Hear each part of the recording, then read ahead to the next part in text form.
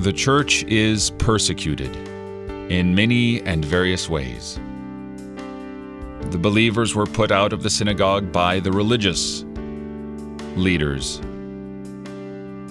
They were cast out of the temple.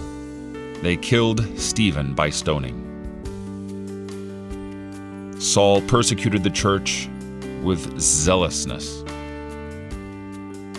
But now Herod gets into the mix, puts James to death with the sword, and imprisons Peter.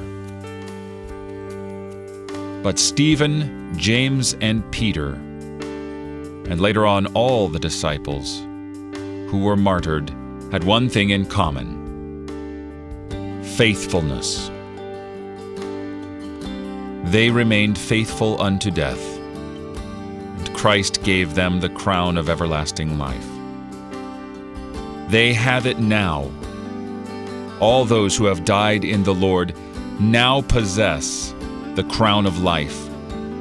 And on the last day, their souls shall once again be reunited with their bodies. I don't know how, I'm not Jesus.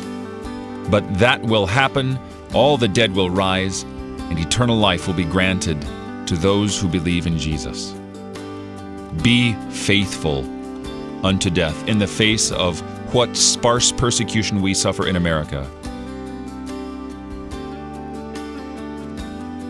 You're listening to Oratio, part of your morning drive for the soul here on Worldwide KFUO.